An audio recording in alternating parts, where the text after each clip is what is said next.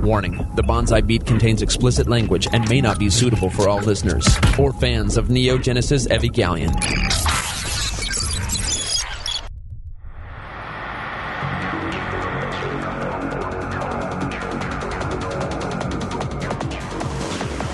Several anime companies have gone bankrupt. 1,337 anime fans have been sued. All the while, the Bonsai Beat has been there to deliver you the latest in news, show reviews, and discussions from both the experienced and novice anime fans' point of view. And now, broadcasting from a deserted island so Funimation's lawyers can't find them, here are your hosts, Jello-kun and Zach. Hey everybody, welcome back to the Bonsai Beat. My name is Jello-kun, along with Zach. Hello, hello. We have a jam-packed, filled episode. We've got... Jam-packed and filled. Yes, it's just overflowing. Double stuff. Double stuffed with content. Mm-hmm. So, we are bringing you a review of Rental Girlfriend from myself. Zach is bringing a review of the latest Railgun. Railgun T. I'm so glad they have a naming scheme that makes sense. You know how most anime, they just make the title longer and longer the more seasons go on? Yeah, or like keep the initial title and then like tap on a suffix to it. Yeah, exactly. I was gonna say, yeah, exactly. Like K-On! Just adds extra exclamation points. I'm okay with that. Or That's Nisekoi. a good way to do it. Yeah, I'm okay with both of those because it's still just the show and the exclamation point denotes the second season. I'm talking about shows that are just like, well, I guess there's not many examples looking through my list, but theoretically you could have like season 1 and it would just be the name of the show, and then season 2 would just be like the name of the show and then colon and then the name of season 2, and then season 3 would be like the name of the show and then just even more stuff. Like for some reason they just think it's okay to keep adding on to the original name. I guess name recognition is good and it's still the same series, but God, if you're going for name recognition, just do what K-On! Does. Just add exclamation points. There you go. Or start with 8, like Keijo. Oh, there you go. Yeah, so you never know what season you're in. Yeah, and then season 2 will come out, and it'll have like 9, and you'll be like, is this season 9 or 2? There's so many exclamation points. They should you know what they should do? Take away exclamation points, because Keijo. Mm-hmm. Yeah, and the show just ends once they're on season 9 because they're all out exclamation points. That would be pretty cool if they had the foresight to work backwards from 9 seasons. I would be impressed. They smashed so hard, punctuation is now dead. Mm-hmm. It was the final ass battle, and then it's so intense it blows everyone's ass off, and then they can't have the sport anymore. There you go. And then that's how it ends. Perfect. So, I have finished probably the most amount of shows I have finished in a long time. I can't believe this season is over. And I was thinking about this. It was so nice to only have like 10 new shows. Have you looked, looked at the number of shows coming out next season? I mean, I imagine we're back to the normal of like 70. Yeah, we got like 75. It's some crazy number. But yeah, it was like nice because it's like, I felt like it was like, hey, I can kind of wrap my arms around this, and I can digest everything and actually keep track of stuff. Like, oh, that's just one show everyone's talking about. Do they hate it or whatever? And you know if you want to watch it or not. Yeah. Whereas before, I'm hearing about shows for the first time every season normally by the time they've ended. Whereas this season, I was like, well, I have them all accounted for. I have like 2 in my I want to watch bin, 2 or 3.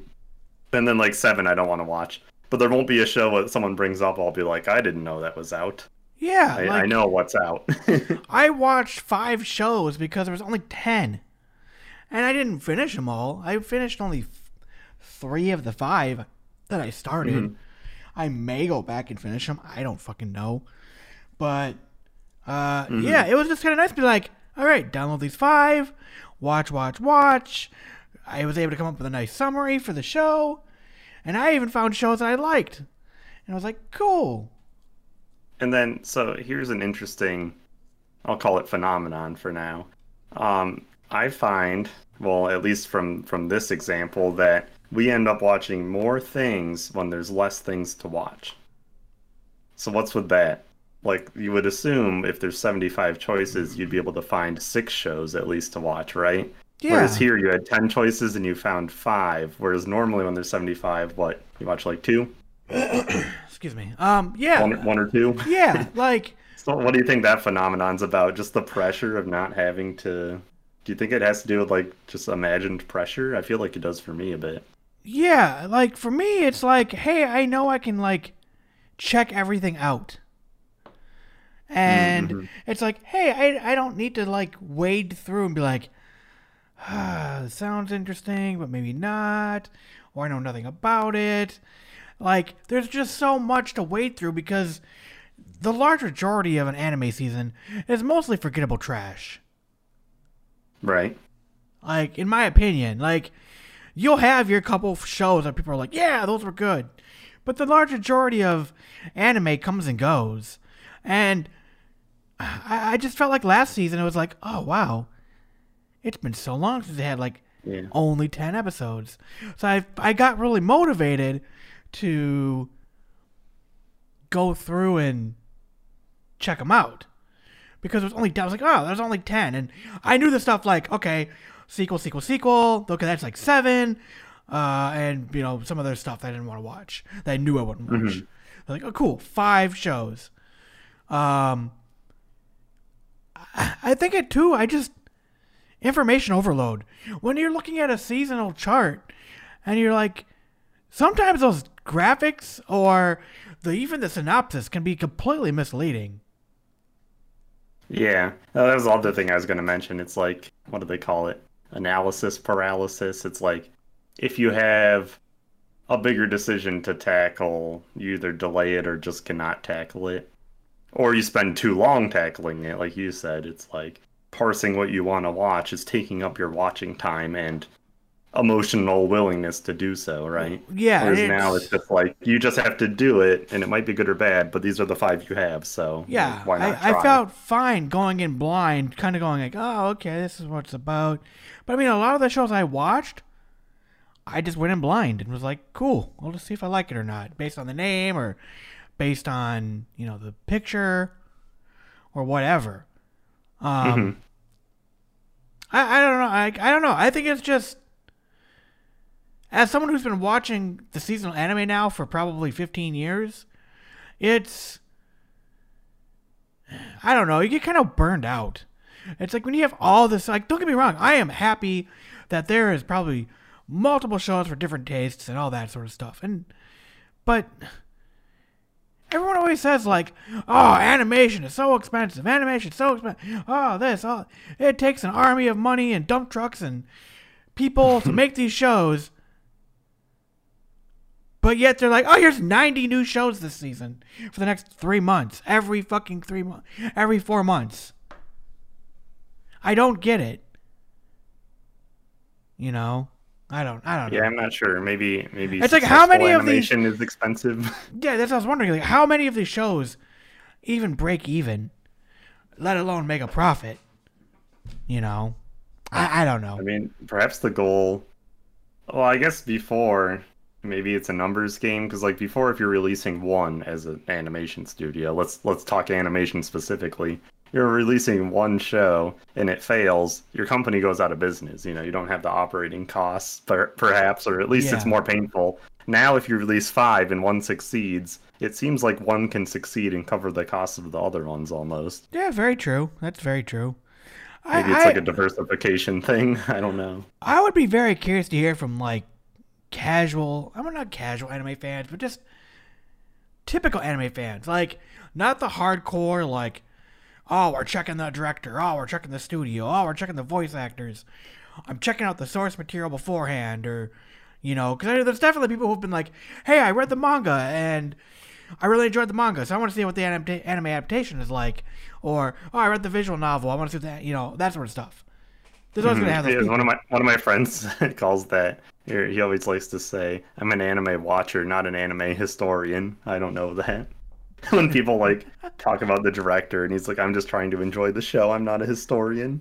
That's the way I feel. Like, yeah, I don't be like, well, Yuki Kawajiri, well, he made these 7 anime. I wonder if his 8th anime will be the similar. And they'd be upset when it's not. Or whatever, you know. Don't get me wrong. Right. Like, if I hear, like, it's Studio Trigger. Like, okay, I like Kill la Kill. Little Witch Academia was fine. Sure. Trigger's still somewhat new.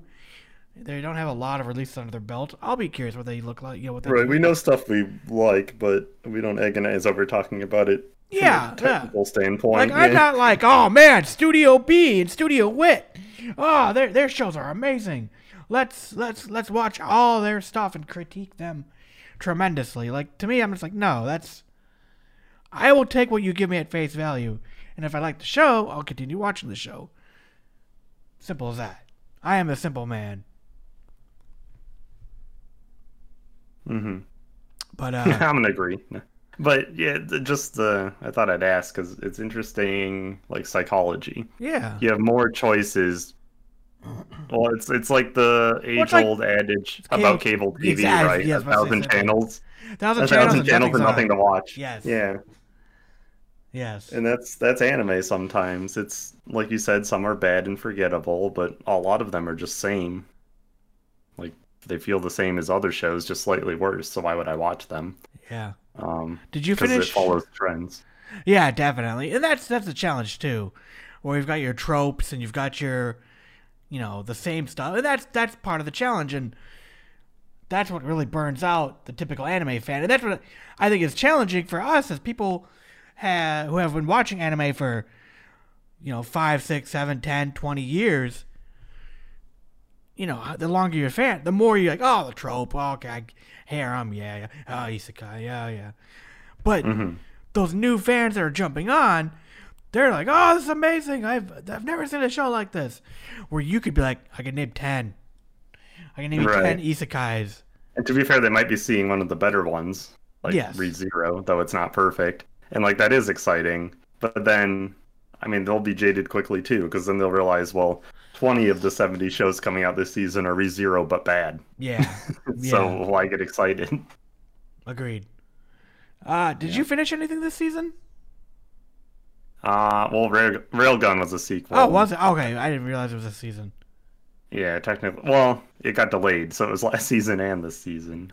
It got delayed for like 70 days, remember? It was tragic. Yeah. I don't think I didn't watch anything. I'm like halfway through ReZero, so I'll be finishing that, and that's also a sequel, obviously. So unless I decide to actually watch Rent a Girlfriend after your review, I didn't watch anything, despite there being less to watch. No, I mean, to each their own, man. Like, I was actually kind of proud of myself being able to watch as much as I did. So I started and got to about episode 6 or 5 of that Super Heroes, the Ichi. The other webtoon thing? No. That was God of High School. Yeah, I get confused with Tower of God, the other webtoon that was last season. Yes. It's all God and it's all webtoons. Yes. And it's all about wishes. But I've heard a lot of people that are. Mostly younger people. I play games with people that are like 17, 18, some of them, and they were all ranting about God of High School. And it's like, well, I guess that would be a show I liked if I was watching anime in high school, right? It's more modern tournament arc anime, more modern Dragon Ball Z. I don't know. Yeah. So, I mean, I guess it has a big audience, it sounds like. People enjoyed those. I'm not knocking it. It just wasn't my cup of tea. Oh, I'm knocking it because I think it's bad. But I'm willing to knock anything, and I tell them they're wrong, and they're invited to listen to my podcast. You are wrong, and you should feel bad. Right. Here's an itemized list of insults. Yeah. Go to my review index and check out some real shows. Check out Rants, or go check out Cosplay Sex Machine. Oh, wait. Yeah, watch some real anime. Yes, some Lucky Draw Triangle. Some DxD. There you go. Yeah, I finished Yumeon. I did not finish that Superheroes. I might go back and watch it once it's non-censored. It was that show where the girl has the repressed hentai. It's an hentai and the erotic, and they form to make a superhero squad. It just got too ridiculous after episode 5. I'm like, done. The joke, the premise has worn out. Oh yeah, I see that. Ripping their clothes Alien off. invaders feed off the collective libidos of the human race. Yes. It was funny for about 3 or 4 episodes, and I was like, all right, I'm done now. But looking at the list again made me think there are shows I did want to watch, and I just never ended up watching. I liked the first episode of Decadence. I should watch more. I am on episode 8. Oh, what do you think? Funimation started dubbing it, so I'm thinking about going back and just starting it over with the dub, because there's so much just dialogue in that show. And episode 2, I'm still very confused about, is it a game? Is it real life for the humans, but it's a game for the robots? And like, you know what I mean? Like, oh, I didn't even get that from the first episode. Interesting. No. So you didn't watch the second episode where they explain everything. Episode 2 throws everything on its head. So, yeah. Do you watch Rick and Morty? Yep. Okay. You remember when they go to Chits and Blitz and he plays Roy? And he starts as a kid. He starts as a kid in high school and he's like, he's a Super Bowl. He's taking Roy off the grid. Yes. Mm-hmm. This is what Decadence felt to me. I was like, wait a minute. Is this like Roy from fucking Rick and Morty? Are these... So, what it is it's a video game for people to play, but the humans in the video game are seen as bugs, and they're killed. And then one of the main characters is supposed to be assassinating them and, taking them out because he's a bug hunter. But it's a video game with like a storyline, but like to the humans, it's real life. It's odd. It's so. I am not a smart man. Maybe this is too highbrow for my. This is why I like Rental Girlfriend. It's simple. I hope that's your review of it once you're done. Decadence made me realize I am not a smart man. I am dumb. I mean, it doesn't sound overly complicated, but it does beg the question, why is that the plot? What are they going to do with that? No, is it supposed to be like a moral argument of like it's a video game, so they're not seen as humans, but these are real humans? That's the thing, though. But they blur the line of like, they got a whole like squad of robots. Like in the first episode, everyone's human, but in reality, Kabuto is a little miniature chibi robot outside of quote unquote the game. Who's remember that he's the boss of the girl. He was a boss. Oh, okay, yeah. He's the guy who's revealed to be good at fighting, and he's like repairs the thing. Yes. But now I'm supposed to believe he's controlling a human avatar as a bug person from outside. Exactly. Again, yes. And it's just this is why I want to watch it dubbed, because I think watching it subbed and trying to like think and be like, what the fuck am I reading and understanding while trying to continue watching the episode, it just right over my head. Or I think if I hear it in my native English, maybe it'll be spelled out easier. I'll realize I'm not a smart person in English. Yes, I'll say, oh man, I feel dumb. Yeah, they're just giving like some lecture about quantum computing, and you're like, okay, I'm still dumb, but now it's in English. Yes. I mean, okay, well, I'm curious now. And then I was watching the Demon King show, but it's just I don't know why this trope is so popular that every high school magic show, except for 2, Irregular at High School or whatever, the Bastard one, Bastard of Magic High School or whatever. Yep. And then also Chivalry of a Failed Knight. So you should watch those 2 if you like this trope, because every other one I've tried and agonized over for the past almost decade on this podcast have all been terrible, because they're like overpowered main character is put into class because the test results are bad. And I guess I am willing to rationalize this by saying, like, Japan, there's a lot of anxiety and pressure put on high school and tests. And just like there is in the U.S., but maybe even more so in their culture. No one gives a fuck in the U.S. We just, hey, did you get a D to pass? Great. Yeah, D's get degrees, baby. in some colleges. Sometimes they adapt that saying to C's. But either way, um, yeah. So I mean, there's lots of pressure, and it seems like there's a common trope in these magic shows of character gets assessed poorly because there's anxiety in Japan about tests and how they don't gauge who you are as a person, which I think is remember Baka and Test? Vaguely. Remember the pink-haired girl with the big boobs? The only reason she ended up in class F is because she was sick. Himawari or whatever her name was. She was like the one actual smart person in their class because she wasn't supposed to be there. Yes. God, I actually really enjoyed Baka and Test. I should rewatch it. That show is funny. Yes. And it has one of the better openings. Something to think about for our bonus episode. Yes. But yeah, back to my point. Now that I've been derailed. Sorry. No, that's fine. They're all just the same shitty tropes. They like build a small harem of girls that look up to them because they're overpowered and cool all the time and unflappable. And they succeed at every single task. Bad guys are like, what the fuck? He's ranked whatever. The test said he was bad at doing this. Whatever the show's about, magic, combat, just being smart. You want to know a show that I watched that's similar to that vein? Welcome to Demon School Uruma-kun. Yep, probably. Anything with demon and high school in it is going to be overpowered main character with girls swooning and bad guys being confused. I watched the first 2 episodes and couldn't watch anymore. But basically, this random kid, he had like Hayate vibes. He had scumbag parents who sold him off to like pay for their gambling debts and shit. And they skipped town. And so he did all these menial labor jobs since he was a child, because Japan has no child labor laws according to anime.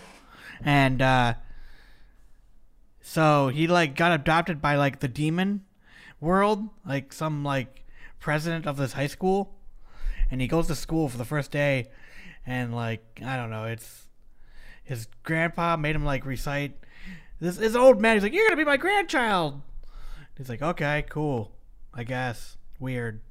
And he like recited like some spell that made him like I don't know, like impervious to death or something. And then like some guy's like, "I'm gonna pick a fight with you," and like he kept missing. And they're like, "Well, because he worked for so long as a child, he's gained the ability to not fall over and trip. He has perfect balance." I'm like, what? What the fuck? I mean, yeah, and then because the people who made these stories realized they're absurd and trope-worthy, they always tried to add comedy like that. I don't understand. Why is that popular? Maybe I'm just getting old. Maybe I'm a boomer. Yes, we are all boomers. And I was reminded by that stupid type of show because the regular of Magic High School Season 2 comes out next season in 6 days. And you gonna watch it? God, I hate that show too. No, I refuse. Not even a 3-episode check, No, maybe the first season better. was bad enough. I gave it an entire 20-episode check watching the first season, and it was bad. But yeah, I mean, I'm constantly tricked into watching new ones because I like that genre, the fantasy, like magic high school setting. It's like young adult fiction and anime. I'm a sucker for the genre, but they always just make it the same trope. It's a genre I want to enjoy, but it's like it's not being made for me. It's tragic. Chivalry of a Failed Knight is great. They do everything right about it. They get rid of the harem problem by just having him pick a girl in the very beginning. And it's like he's the one pursuing the girl, and it works out. And then they get over him being overpowered because to be that powerful, he has to like hurt himself. So it's like self-destructive, and he struggles with choosing when to use it. And it's like they circumvent all the tropes that ruin the show. They don't just fall for them and then make silly comedy excuses. Gotcha. One show we did finish this season, though. Sword Art Online, War of the Underworld Part 2. The worst ever version of Sword Art Online. Holy fuck. Yep. So it's close though. The Gun Gal alternative I did give a 3 because the ending was so fucking stupid.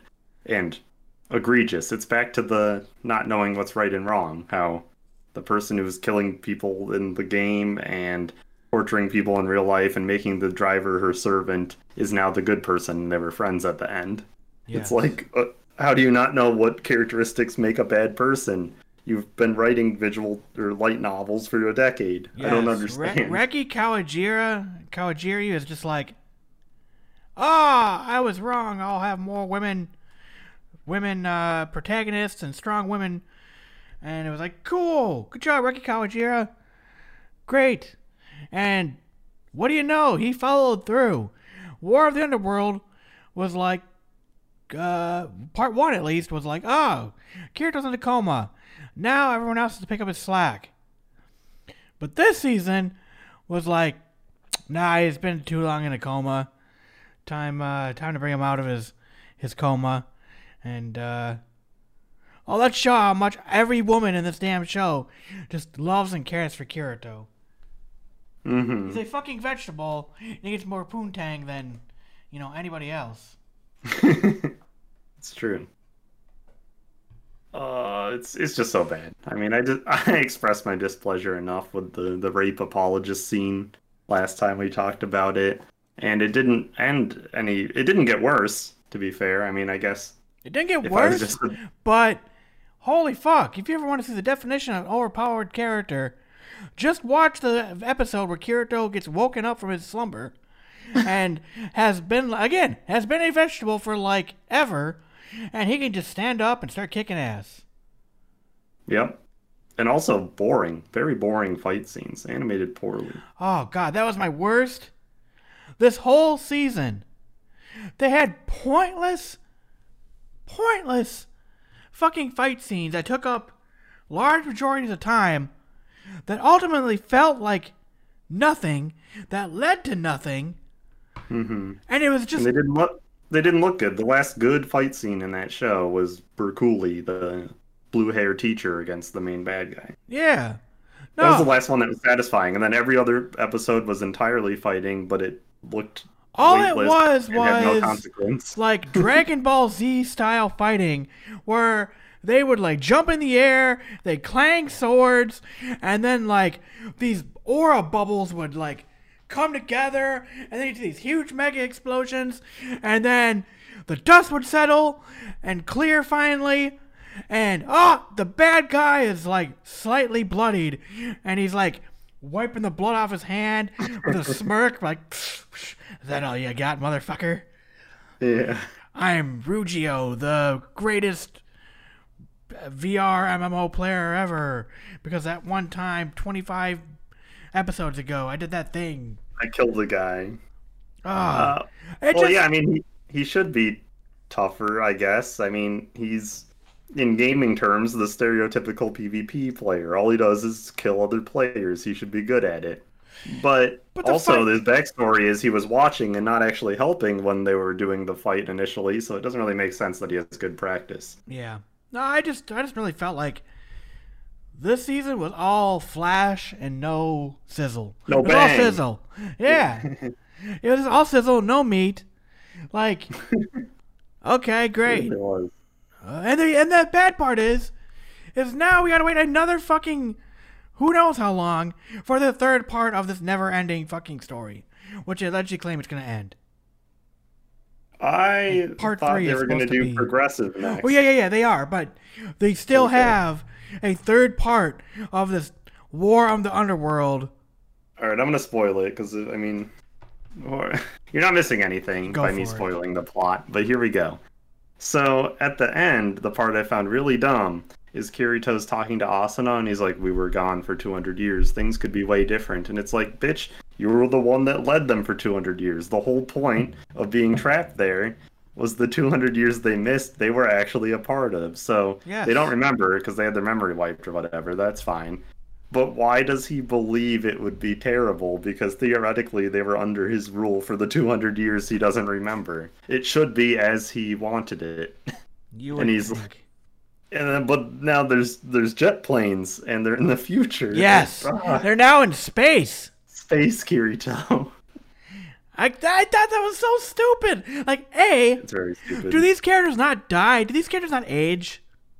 I think Or are those they're like the the apprentices? apprentices are like the synthesis knights, Yes. where they make a copy of them or whatever. Okay, fair. Or I thought maybe they're like third generation. But they still remembered their memory, which I guess is kind of like a plot. But it doesn't make sense if they were under Kirito's rule for 200 years that he would reinstate a system that steals their memories and makes clones of them.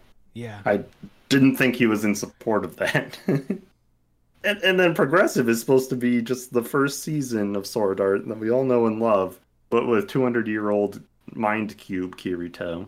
Well, so is it? That's what I've read. What? So I thought it was just a retelling. It's a branch off of this story. It's supposed to be where the guy at the computer is like, what would happen if we put you with, I forget his name, the creator of the first Sword Art world. Yeah, maybe that's the only way we can come up with a solution. So that's what the plot of Progressive is. He takes 200-year-old Kirito, recreates a fake version of the first game, and puts them in there. Gotcha. Which is cool sci-fi wise and like continuity wise, but that's only if you believe like the story is going to be any better or different. I don't know. Yeah. It would be like a cool premise in any other show, but I just so expect it to go boring and horribly. I don't know, man. I'm just starting to get tired. Like, I've invested so much time and energy into SAO, but now it just seems to be going it's going to be too much. Well, it tricked me. I mean, Alicization was pretty good. Alicization was great. Yeah. I enjoyed watching Kirito with Yu-Gi-Oh! It was a good match, and then I was tricked. He's not any better at making a story. I was just briefly tricked. And we got downgraded Saber. Well, yeah. We got Imitation Saber. We got the Chinese bootleg Saber. But yeah. Now it's just like... terrible. I don't know. It's just ridiculous. The fucking plot holes and just the absurdity of like, oh, well, the government shut down the fucking sea turtle, but the satellite shut down, but we're in the middle of the fucking ocean, but maybe like someone has a cell phone with an antenna pointed at some other satellite, and we got a couple power generators over here that just happen to be here. Maybe if we rub some twigs together and tie some string together, we can bring it back online. Sure. Yeah, they're gonna send a coded message about the IP address to enter the government's server. I have no idea. Yeah, it was dumb. And also, they supposedly went back there because when they go back into the game, they show the same thing they got into last time, and the woman is working on the sea turtle thing. Yeah, no it's idea. Just, I thought she wasn't allowed to be there anymore. Well, maybe the government was just like, well, we told you not to go, but we won't lock it up. You stay out of there now. Probably in this world. They don't care. They're like, cybersecurity is a big threat, but we're never going to address it in Japan. Well, come on. It's SAO. They're fucking bullets going through Ethernet cables. They got bigger problems. True. I want my, like, Chipotle to be delivered over the Ethernets. One burrito. If you don't finish this burrito in the restaurant, you die in real life. Yes. We call it Death Burrito. Death Gun Burrito. Death Gun Burrito. What a stupid name for a villain. God damn. What did you give SAO? 2. I gave it a 3. It's tied for the worst show I've ever seen. It's right there with Afro Samurai, the only other 2. Whoa! That's a hot take there, brother. Afro Samurai is terrible. It's like boring Boondock Saints. They have like so much shit jammed in there, trying to be, I don't know, like a Tarantino movie, be all edgy and mature. And it just comes off as so bad. It's a terrible juxtaposition of animation and trying to be a mature Western show. It's very bad. I hate it.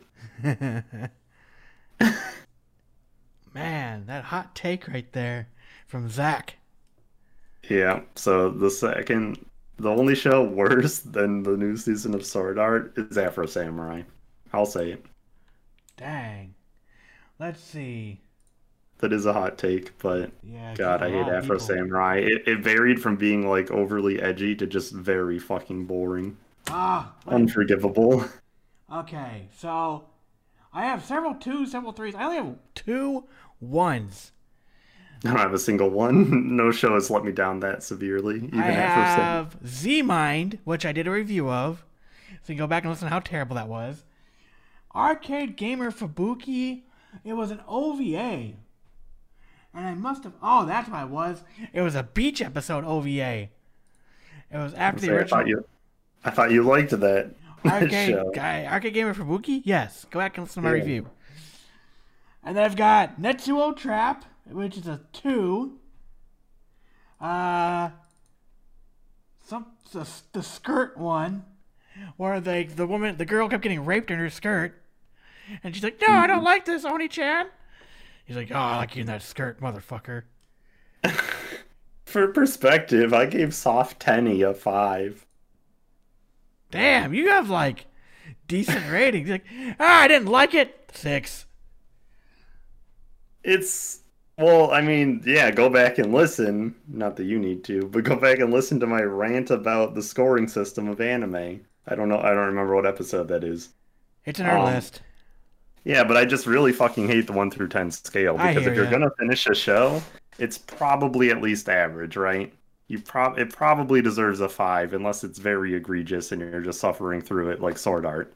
I had to suffer through the show that I otherwise would drop. Wow, you know what? Because of the sunk cost fallacy. I gave the original Arcade Gamer Fubuki a 2.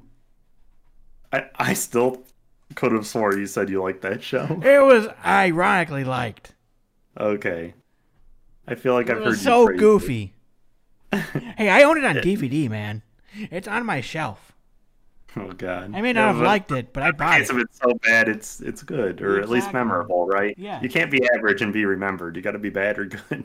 Exactly. But I gave Tower of God a 5, which is too generous. I, in hindsight, hate that show, but I feel like if I finish it, then it's at least average. It's at least palatable, you know? And that's just how I do my 1 through 10. And it's how most people do their 1 through 10. It's why every single show on my anime list has like a 75% rating. Because that's how everyone does it. Even though they should.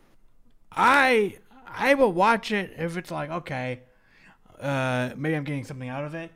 But at the end of the day, like, if I don't finish it, I'm not rating it, and it's going in my dropped. Okay. I mean, yeah, that's fair. But that also feeds into the issue. Shows I drop that should have got it too will end up not being rated, you know, except by people that finish them and like them. Yeah, I think people. I mean, look at it. People fucking rate the shit week to week on my anime list. Like, well, some anime fans are a little too try hard, I guess. But I'm willing to bet the average person does not. Yes. All right. Though Reddit is visible, it's not the average. But the only 2s I have is Afro Samurai and the new Sword Art. The only 3 I have is Sword Art Gun Gal Online. And one of the several 5s I have is Sword Art Movie Ordinal Scale. So it's getting all the bad ratings. I think the highest season of Sword Art I have is... The first one? No, that's I'd probably say Alicization. I think I gave that a 7. And that's like the highest I have. It's like when they get Kirito away from all the girls. And, like, put him in situations where it's like, hey, he has to learn or whatever. Then it's a good show. But as soon as, like, everyone from his original pals, it's like, oh, he turns into, like, Hulk Hogan. Just not racist. Just not racist. I mean, Hulk Hogan, but not racist. Maybe he's secretly racist. I don't know. Maybe. I don't know. He had to play with Chinese players this time, and he didn't. He didn't go, oh, you freaking offensive Chinese words I won't say. Yeah. He didn't seem to flame the Chinese players. Yes, he didn't go, Beijing #2. I don't know. Your president looks like Winnie the Pooh. True. I don't know. So yeah, that is summer 2020 in a big-ass nutshell. I don't know. You watching anything next season? Do you have anything on your list? There's one thing I was gonna watch. Oh yeah, the remake of Higurashi. Oh yeah. Okay, so that's number 2. I got the remake of Higurashi. And I've got what's it called? Ikebukuro Westgate Park is on my list. Yeah. Series of urban mystery novels.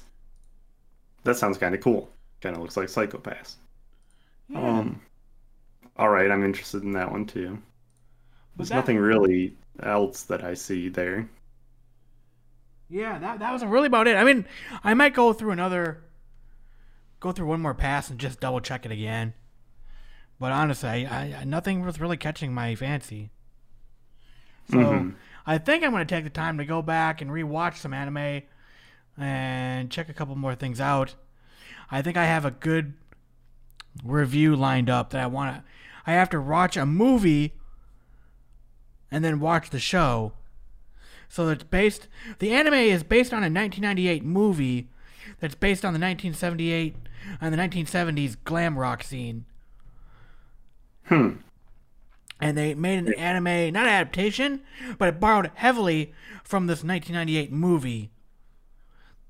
So I am curious about that. It's called, what is it? It is called Velvet. What was it called? Velvet Goldmine is the name of the movie. Huh.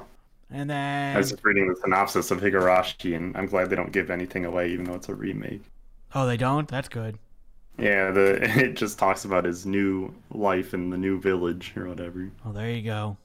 Yeah, new kid, Kaiichi, is setting into his new home of peaceful, they even say it's peaceful, Hinamazawa Village, making quick friends with the girls from his school. Episode. Yeah, he's arrived in time for the big festival of the year, but something about this isolated town seems off, and his feelings of dread continue to grow, with a gnawing fear that he's right. What dark secrets could this small community be hiding? So, I'm going to say this. Good synopsis. I'm going to be truthful. I've got Higurashi sitting on my damn DVD case. I have never finished that show. I have tried watching it numerous times, and I can only watch a show in small chunks. It is just so absurd. Because it's like intense or just absurd? Everything. It's intense. It's absurd. It's just... Yeah. It's too much. It does have levels of absurdity. It also swings in tone a lot, which I mean is part of the cool mystery, I suppose. But one episode's just them playing games in the school. Yes, I remember that episode. That was a nice episode. That's like the only nice episode before they're like, oh, I'm going to put this fucking knife on the wall. I'm going to slam my head into the blade while laughing maniacally. Or put needles in the fucking rice balls. Yes, oh, God. Yeah, I tried playing the game, the visual novel game. Yeah. And the problem with it is it's just way too long for what it is. The parts that are peaceful of them playing board games is like 6 hours of reading. Holy shit. And each chapter, so there's 5 question chapters, which is basically the first season of the show, which you probably haven't even finished. Nope. And then there's 5 answer chapters of the game, which are season 2, where they explain what the mystery even is instead of people just dying. And I never watched season 2. So I was playing this game with my friend, and I'm like, I hope in the remake they explain what was even going on. And she's like, what do you mean? They explain what's going on.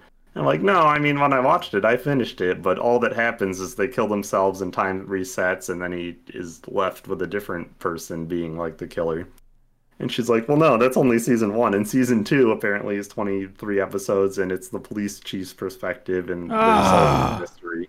So I never even learned the resolution, and we tried playing the games, and we gave up on chapter 2 because they take too long to get to the meat of the story. It's just, yeah. I guess they're building They're building the world, but the it makes the horror more impactful because it's like, this is the cute girl I played board games for 6 hours with. Why is she trying to poison me? You now have a connection with her. Right, yeah. So I see their intention, but as someone who, going into the game, just found out that they do explain it, I was like, it can't move fast enough. It's too damn slow. So yeah, I'm excited to watch the remake and then see if they're going to remake the Answer arc, because I want to know why. I want to know what happened. Yeah, like, just fucking speed it up. Like, great. Yeah. Like, so this one's probably also going to be as long. Be like every other... You know, it's funny. I was actually... Someone on True Anime posted this long-ass, like, post on School Days. Mm-hmm. And one of the complaints was, you know, things seem to move really fast. And I replied back, like, dude, School Days was based on a fucking visual novel. Visual novels break out into two fucking problems. One, they do a decent job, like Steins Gate.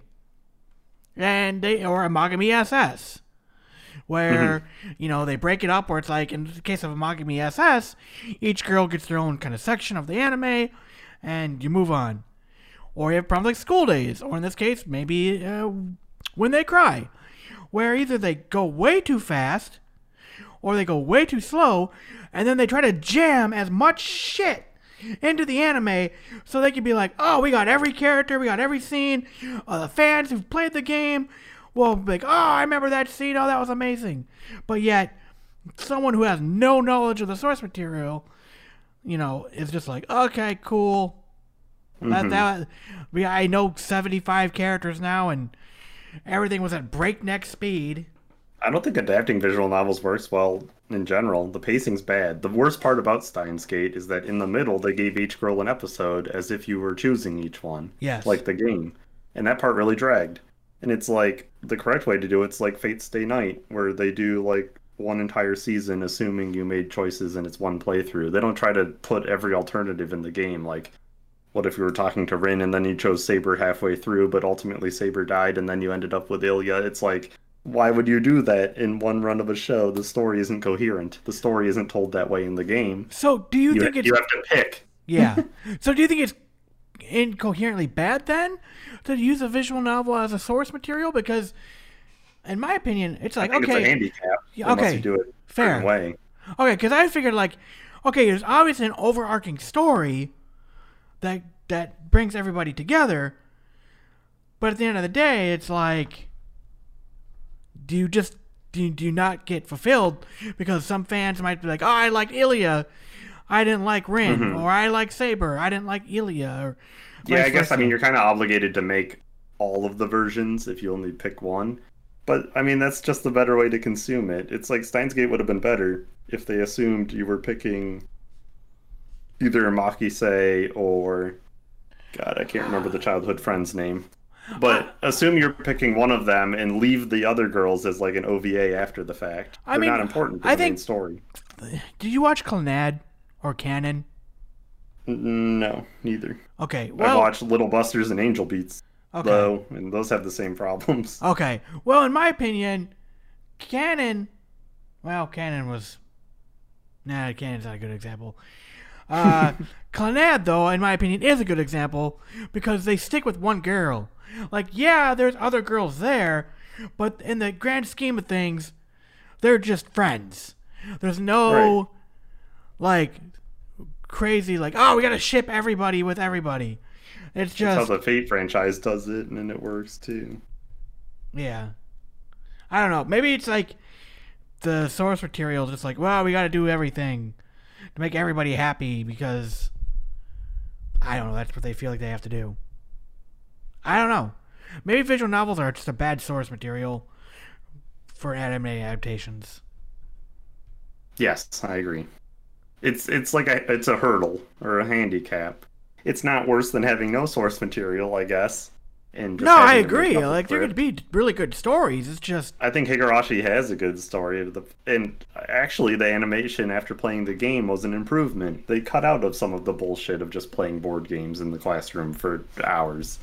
It only had, like, one memorable episode that was only playing board games, right?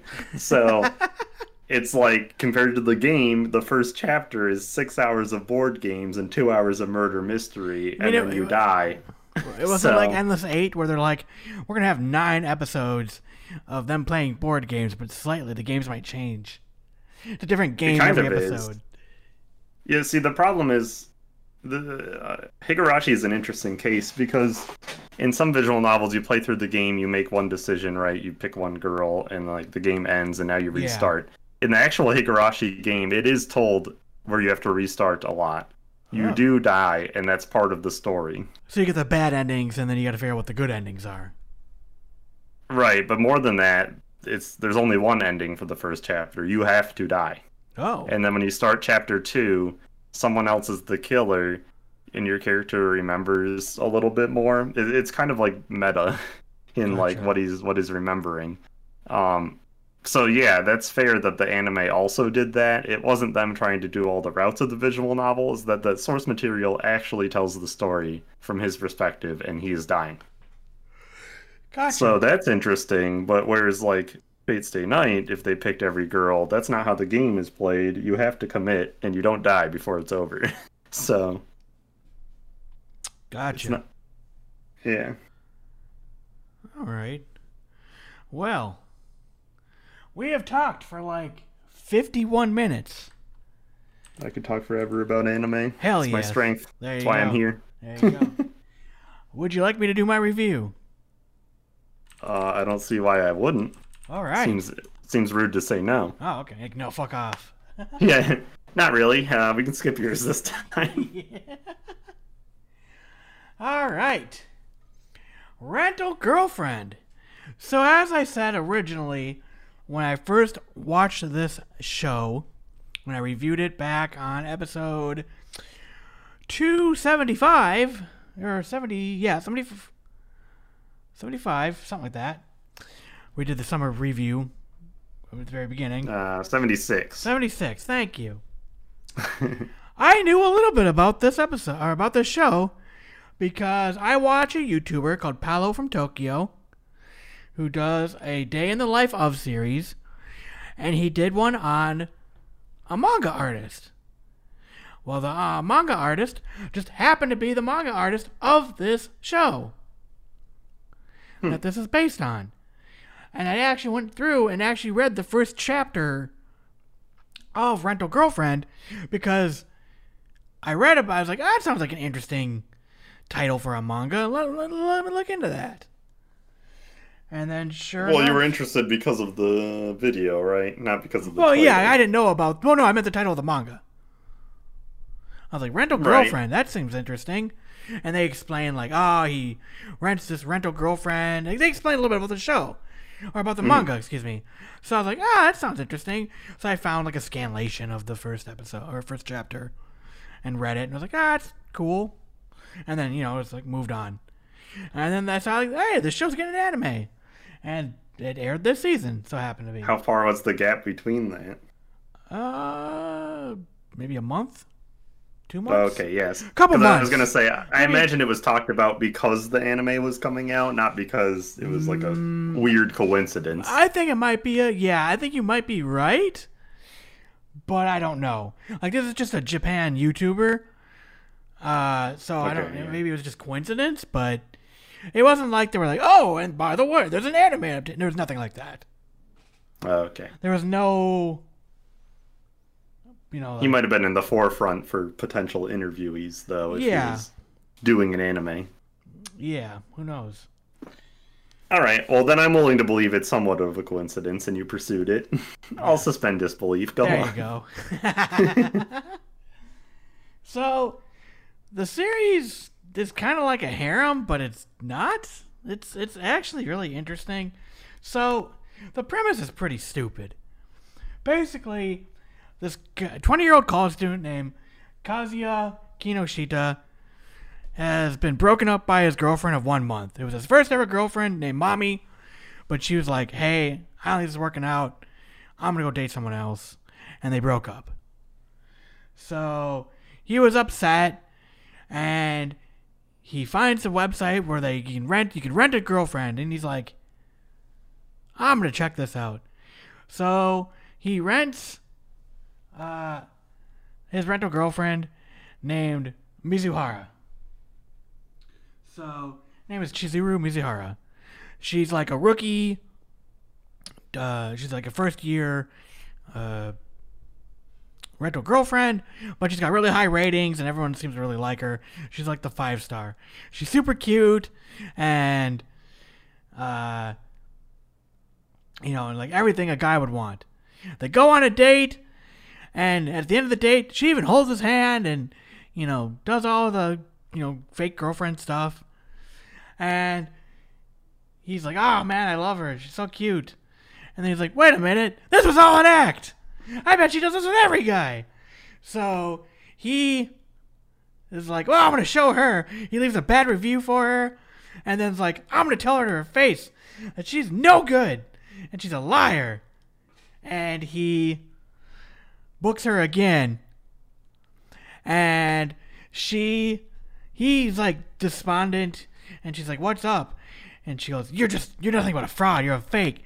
And she pulls him into like a side alley. And she's like, A, you rented me. B, this is my fucking job.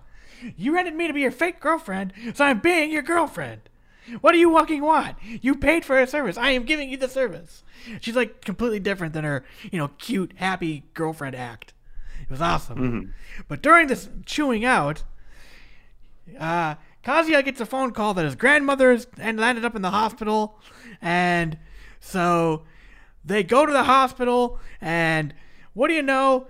Kazuya introduces Chizuru as his girlfriend to his family as well as her, and Chizuru's grandma just happens to be in the same hospital, and the grandmas know each other. They're like BFFs.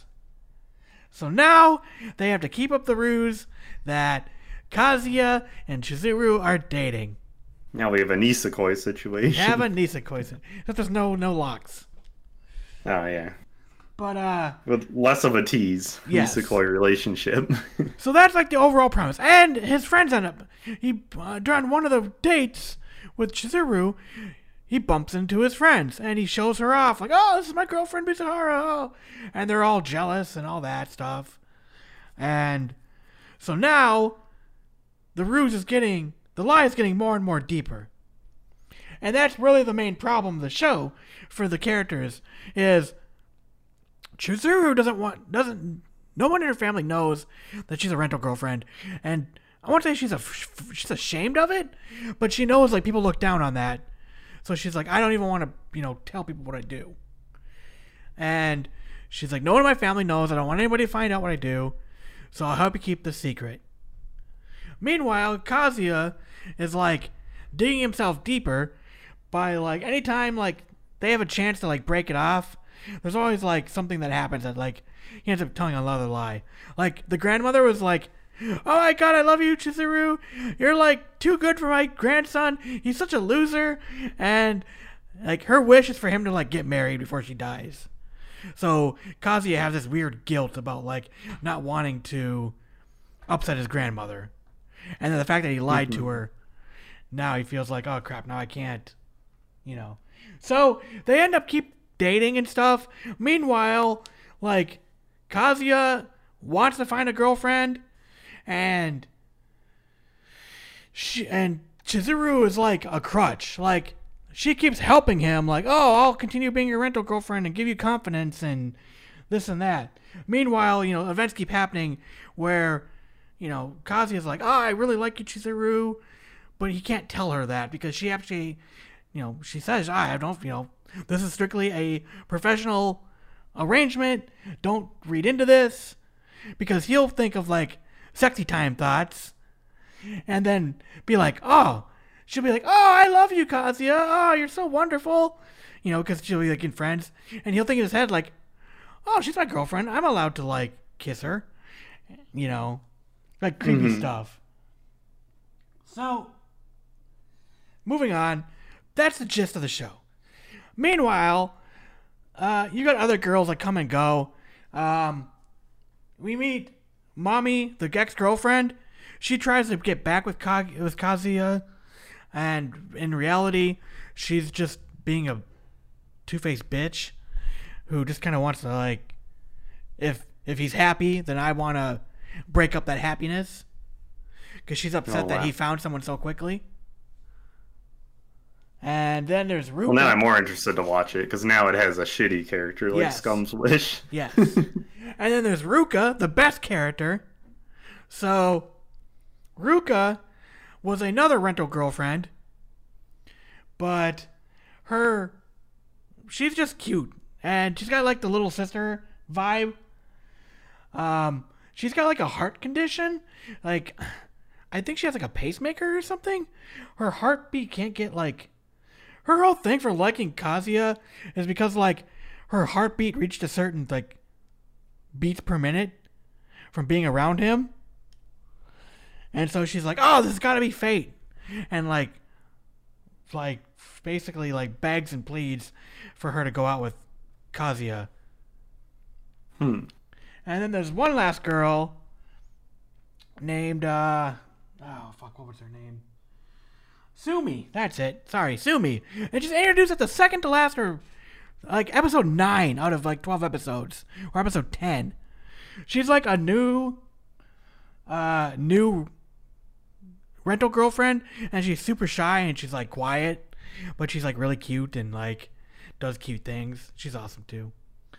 But yeah, the show, while it's a comedy, it can be really, really icky and really uncomfortable. So a lot of times Kazuya will perceive things that aren't true and do things that a normal person wouldn't do. Like, there's an episode where Chizuru is like with a friend, like with a guy friend of hers, and he thinks that she's on a date, so he follows her, sneaking around town, following her, making assumptions about things that aren't true, and thinking like, oh, I have to save her, oh. But then in his head he's going, what the fuck am I doing? Like, not normal people, like, he knows what he's doing is fucked up, but he still does it. Like, he knows, like, I shouldn't be sneaking around. Chizuru and me are not in love in any shape or form, but yet I'm over here creeping, you know? Mm-hmm. And then he gets, like, found out and makes assumptions that are completely wrong. And, dude, we watch a fucking scene where we watch this motherfucker jack off. Like, this show is so weird. That's more extreme than Scum's Wish. It is. There's like, so sex is used a lot in this show, more for comedy, but like, he thinks with his dick. He's a 20-year-old guy, and he doesn't hide that. Like, there's a scene where we see him jacking off, but in his head, he's thinking about mommy, and he's thinking about Chizuru, and then he gets like fight with himself about who he should masturbate to. And then he feels like a trash bag when he's done. He's like, what the fuck is wrong with me? You know, again, 20-year-old guy. And you're probably like, what the fuck? Why do you keep watching this show? It's just fun. I don't judge.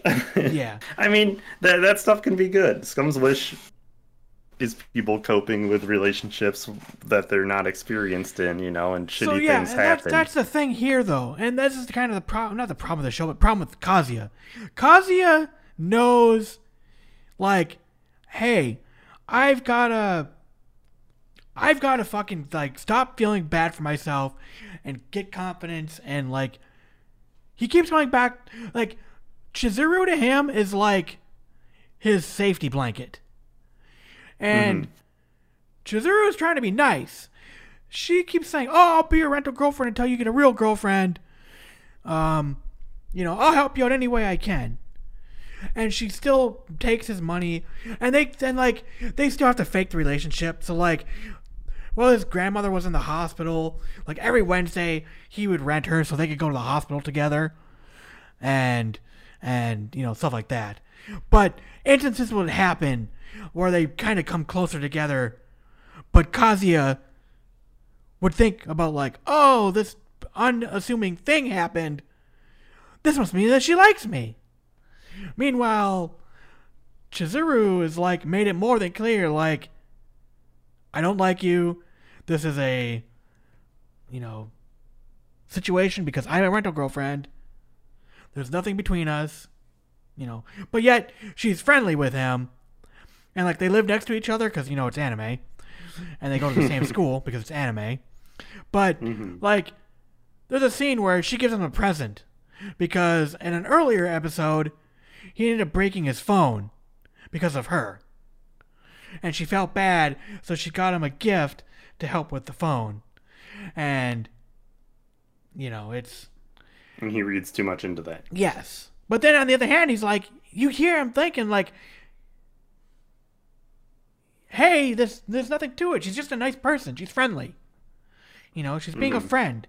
But yet he's like, no, I wanna, you know, be with her. She's the only girl I want. And like, he goes with Rukia. Like, Rukia wants to be with him, date him, like legitimately. And he fights over that, of like, should I date this girl who wants to date me, or should I try to be with Mizuhara? And it's like this weird codependent relationship they have, where it's like, Kazuya can't move forward because he's got Mizuhara there to fall back on. It's his crutch. Yes. And it's what makes the show fun is because you root for Kazuya. Even though he's a scumbag and he's creepy and like, you know, is dumb and you're not the smartest guy out there. But you're still just like, it's that are they or aren't they gonna be in a relationship together that keeps it driving. The show's got its funny points, although absurd. You know, like the whole thing about like both the grandmas, both like Kazuya and Chizuru, and like because they think they're together, they're like, oh, you're gonna get married soon and pop out a bunch of kids. I'm gonna be a grandmother, a great grandmother. You know what I mean? Like all these plans for them, and you know it's absurd. It's anime, but the show is just really fun. The whole like week to week or episode to episode. There's always movement in the episodes. Like, there's always a plot moving forward. It's never just stationary or, like, stuck. There's always something moving the plot forward. And it's, you know, and you learn a lot about the characters. We find out why Mizuhara is a rental girlfriend. You know, we get to see other cast of characters I didn't even bring up. There's friends of Kazuya's,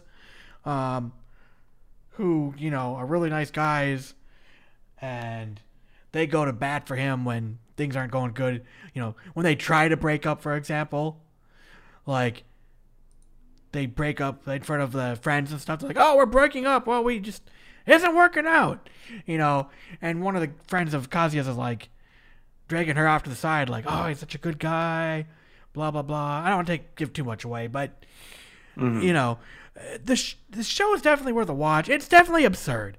Like, you know, it's like, oh, we went on a date. Hey, you live right next to me. And we go to the same school. Oh, who would have thunk it? You know, silly stuff like that. But I really enjoyed the show. It was my favorite show of the season.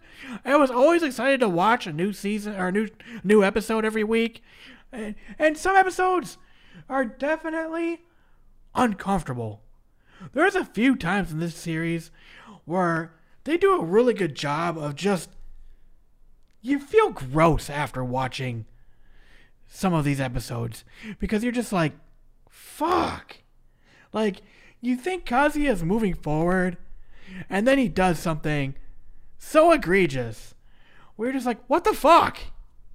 And like, even to the point where it's like, okay, in reality, you would think the girl will just be like, fuck this. I am done trying. I tried to be nice, and this is how I was repaid. You know, but obviously it's anime. It doesn't work that way. But it was fun. I gave the show a 7. The characters, I really like the characters. The girls are cute. The show looks good overall. It was a really fun, refreshing show. And it was nice to have non-high school aged characters. I've always liked the anime when they're set in college or above and dealing with relationships, because you're out of the stupid stuff you see in anime. Oh, I want to hold his hand. Oh, I want to do... You know what I mean? Like the wishy-washy feelings. Mm-hmm. No, they're fucking adults. And don't get me wrong, Kazuya only had a girlfriend for a month. He's a fucking virgin. You know? Mm-hmm. He pretty much should be back in high school from a relationship standpoint. But, you know, there's alcohol and real-world problems and stuff that, you know... You can't just, there's situations that arise that don't arise in a typical high school anime. That can arise in a college one. So, I don't know. Do you have any questions on anything, or? I guess, like, how much screen time do the other girls get? Because you said it's like a harem, but not. Like, are they actually getting their own episodes?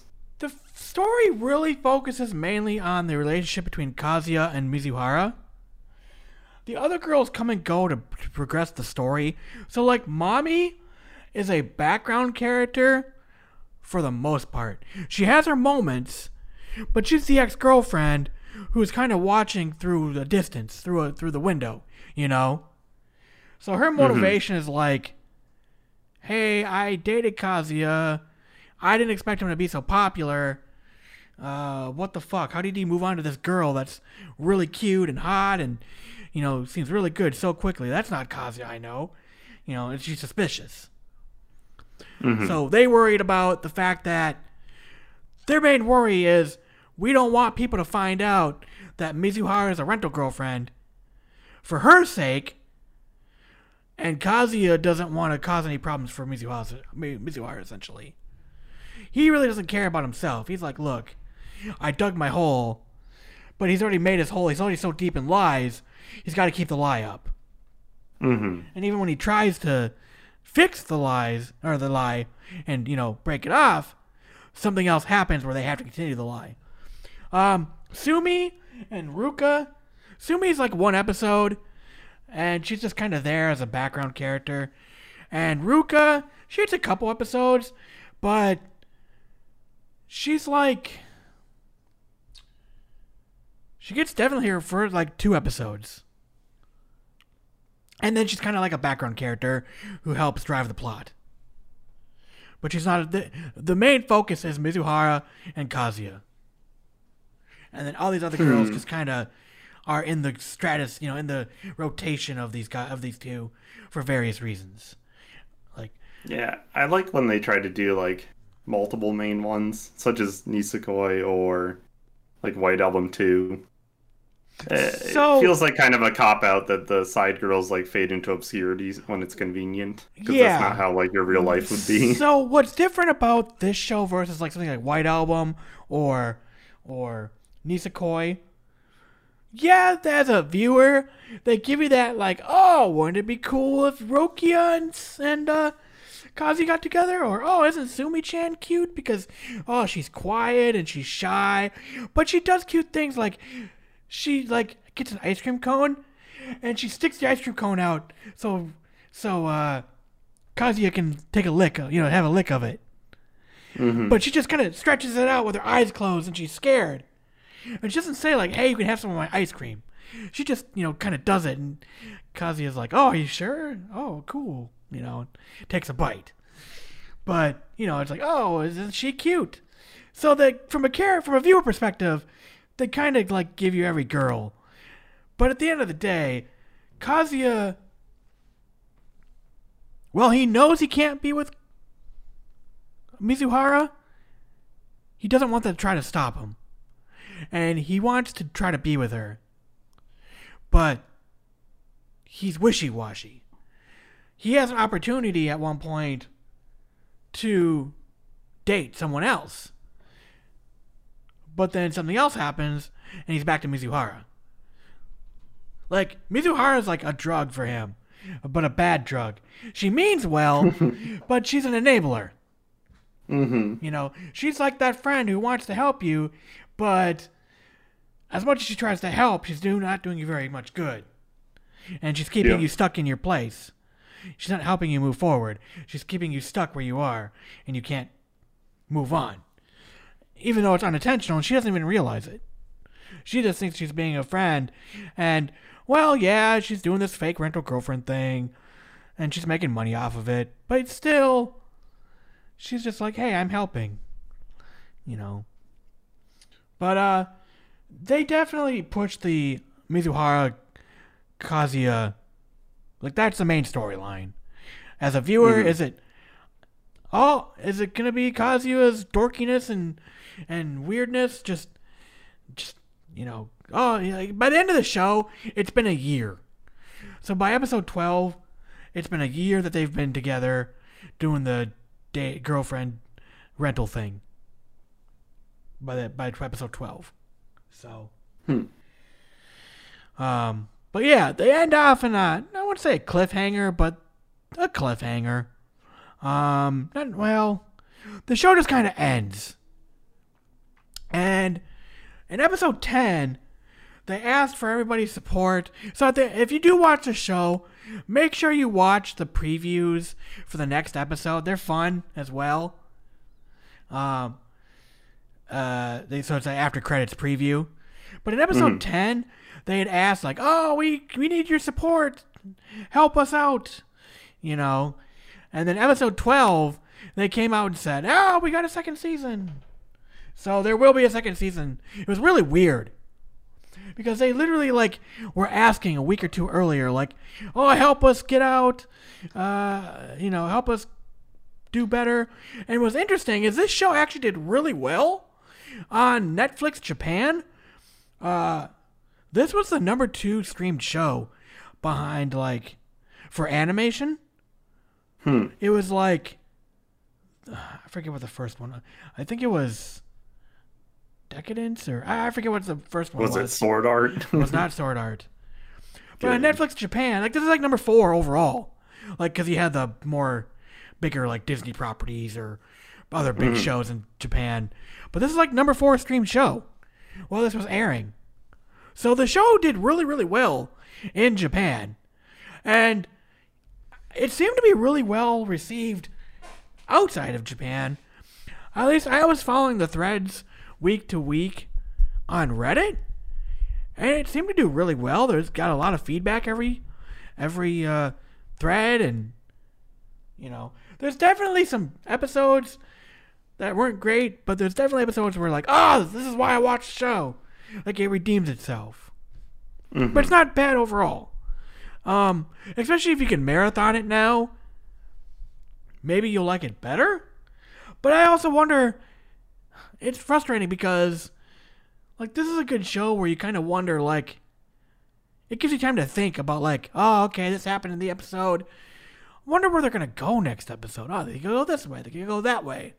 You know what I mean? You get that week to kind of, like, you watched it, you enjoyed it, you talk about it for a little bit, you know, like on Reddit or Twitter or wherever you discuss your anime, but then it kind of just sits in your brain, and by the time the next episode comes, you're like, oh, fuck yeah, another episode, let's get onto it, you know. Or if you're gonna marathon it, maybe you won't get that impact. You don't get that time to kind of cool off and digest. True. But, yeah, like I said, gave it a 7. My favorite girl was Rukia because she's, like, super sweet and over the top. And, I wish I could tell you a scene that I fucking loved. You know what? Fuck it, I will. So, there's a scene where Kazuya meets,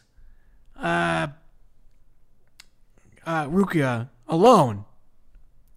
And, like, it was on a bridge, and she goes to, like, turn away and walk away. You know, they do that slip, and he grabs her, and he accidentally grabs her boob. And she's like, what are you doing? Oh, this is terrible. And, you know, some other unintentional sexual thing happened as well. So, the next, like, later that day, or, like, the next day, they show another scene where, like, Kazuya and Mizuhara are talking, And Rukia comes up and is like, I want to date you, Kazuya. And she's like, they're all like, what? And she's like, well, who are you? And she's like, oh, I'm Chizuru. She's like, oh, I've heard about you. Well, how far has Kazuya got with you? And she's like, what? He goes, well, he grabbed my chest and he accidentally kissed me. And he kissed me. I have gone further with you, with me. I've gone further with Kazuya than you have. So I'm going to date him. He clearly likes me better. It was just hilarious. Because, like, obviously what happened was unintentional and not... Just watch the scene. It's funny. It was just funny how, because the voice actor for her, she's just really good. Mm-hmm. And that's where the right. This isn't like a super serious... There are definitely serious parts of the show, but it's a comedy first and foremost. So, yeah. So that's that. Check it out. Nice. It's on Crunchyroll. You can check it out there. I don't know. Yeah, nothing on... I'm wondering who picked... If anybody even licensed this show. Because I would definitely buy it. Yeah. I'm hoping it gets licensed. I'm pretty sure it did. I imagine it will, yeah. There's tons of bad shows that do, and this one was somewhat successful. Yeah. It is licensed by... well, it says Crunchyroll still. And the manga is out in the U.S. So, Kodansha...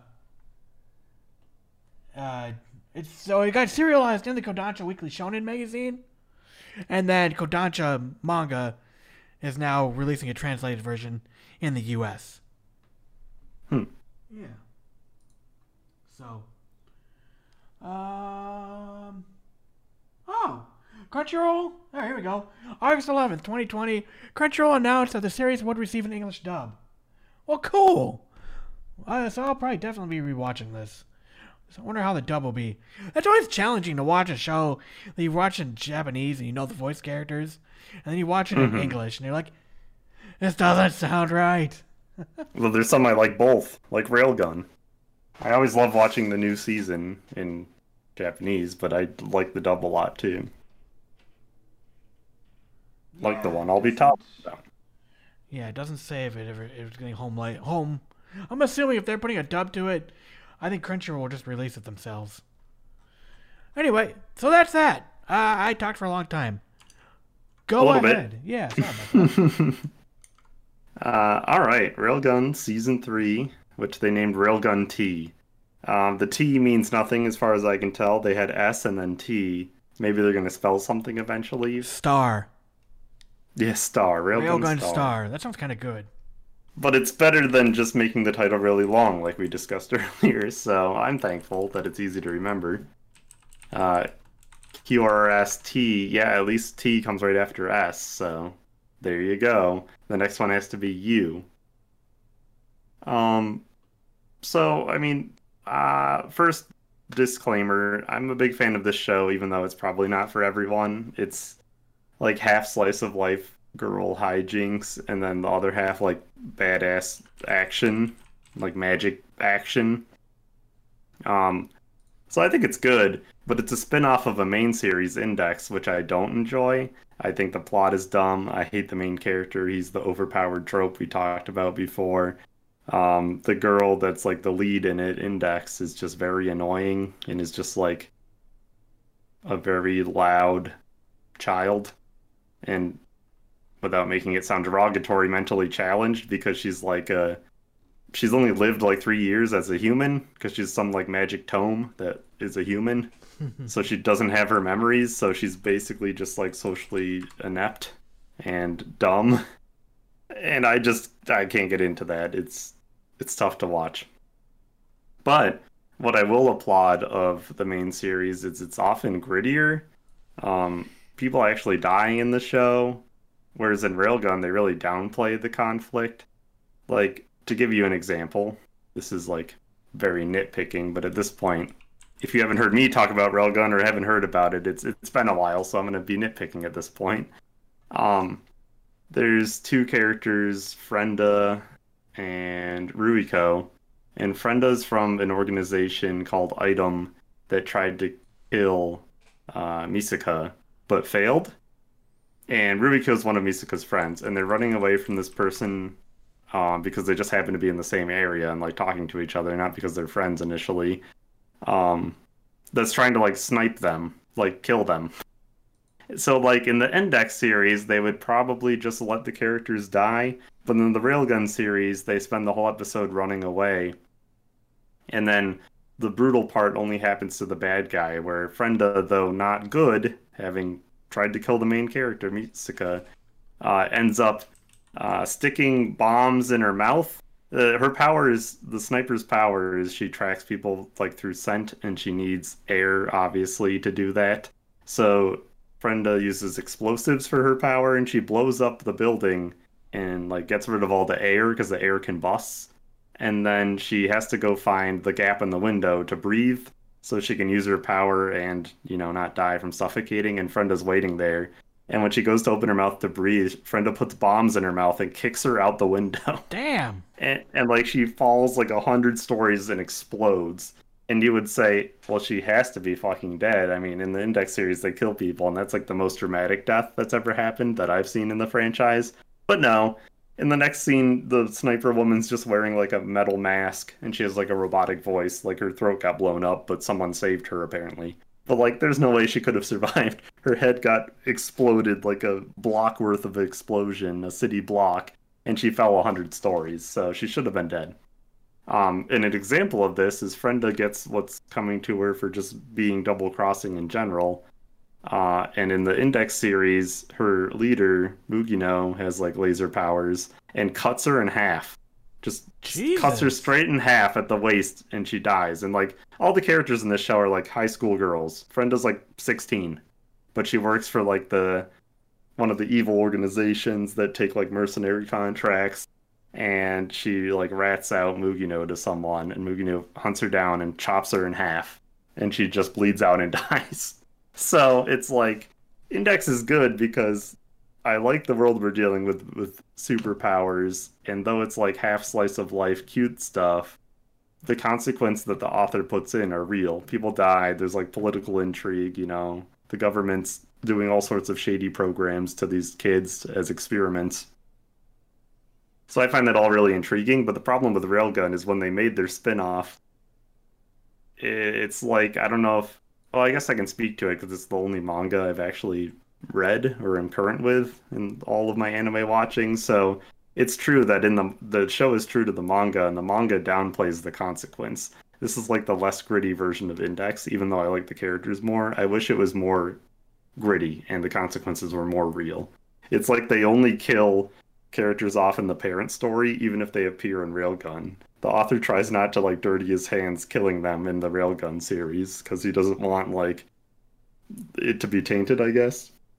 So yeah, I wish the consequences were more real, but this season covers 2 arcs, and one is the Dai Hase Festival, which is like I should give a little background for people that aren't familiar with the franchise. All the kids with powers or espers, they're all kids, and they all live in Academy City. So there's multiple school districts, and the festival is them kind of like competing against each other in like sports games. And I think that arc is boring. One, because I just in general don't really like tournament type arcs. Though they don't just fight each other like Dragon Ball Z, they do like different games. And then the second arc is the one I like. It's the Dream like Eater one. They call it Dream Eater in the manga. They call it something else. Indian Poker in the show, I guess, because it's just like a card game adage.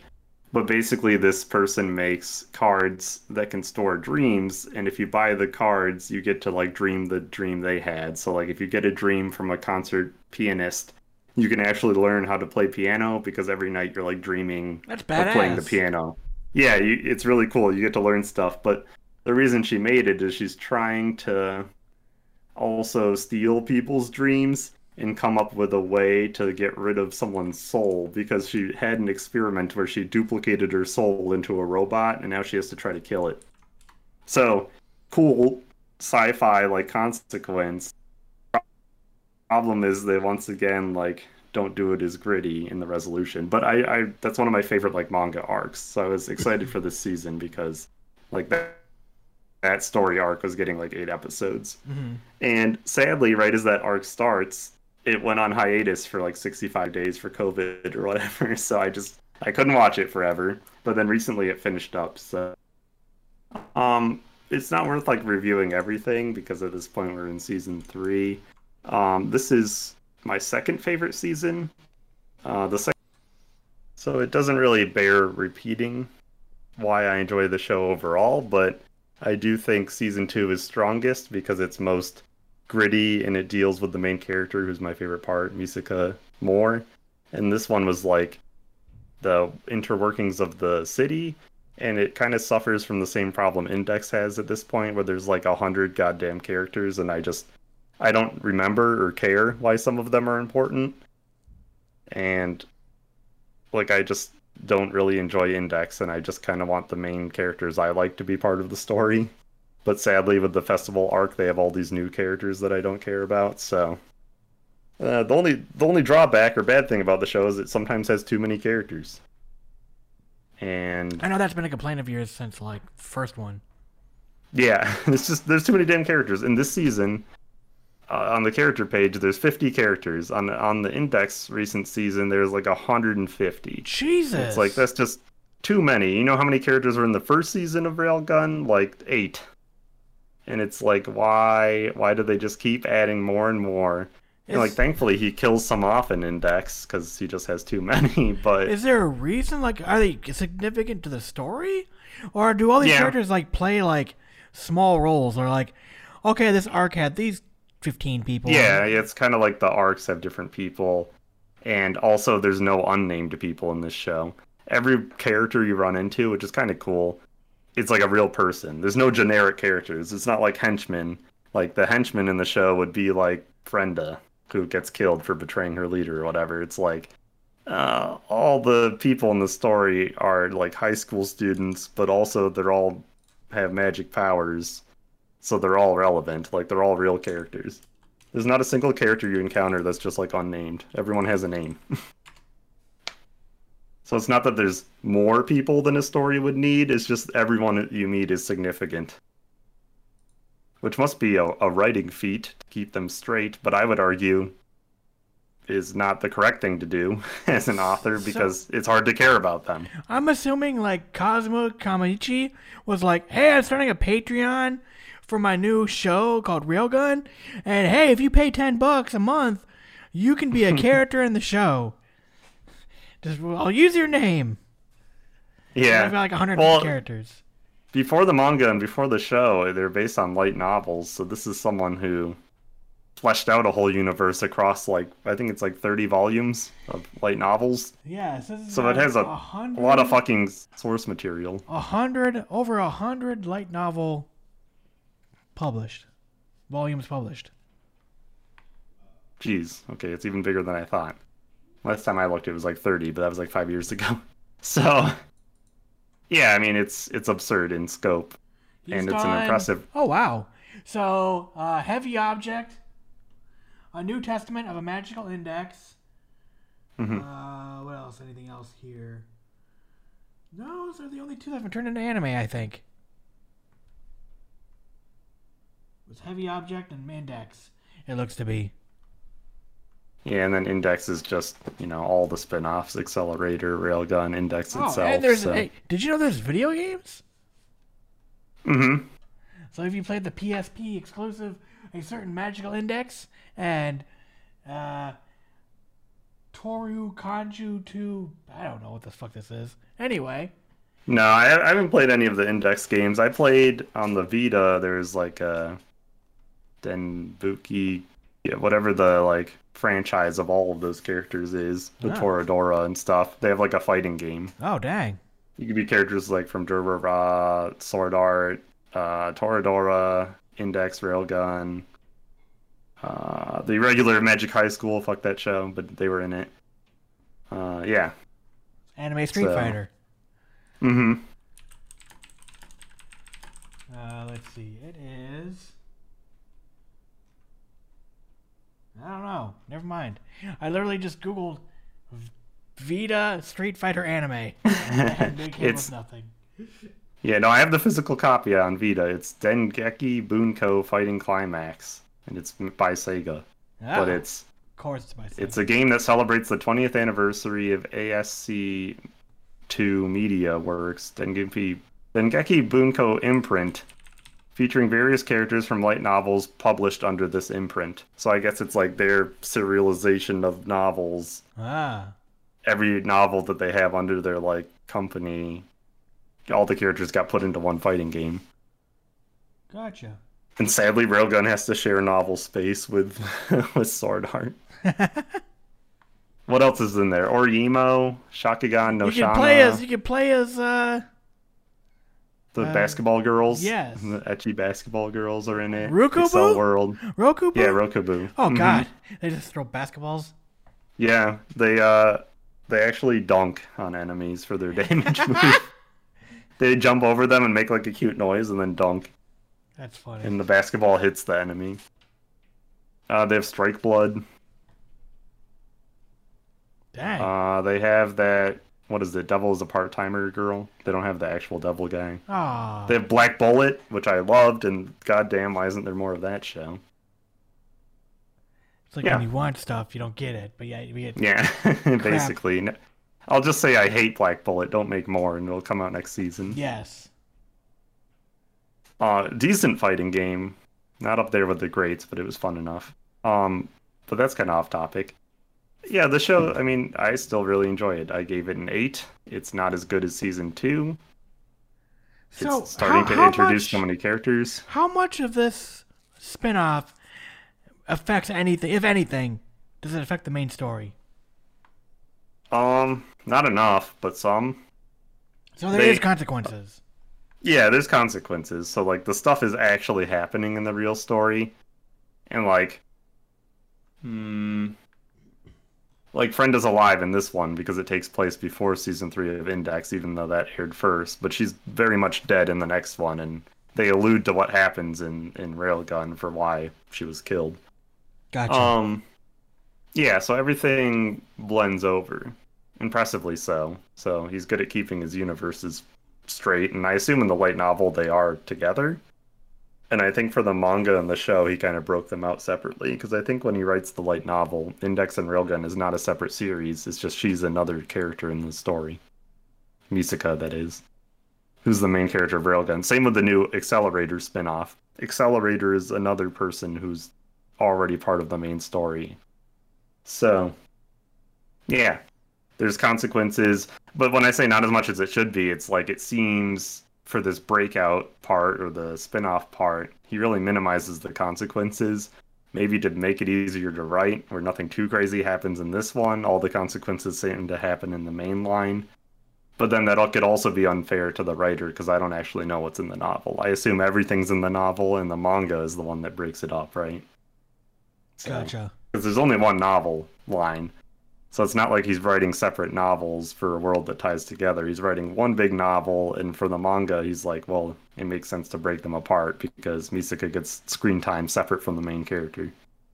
So, yeah.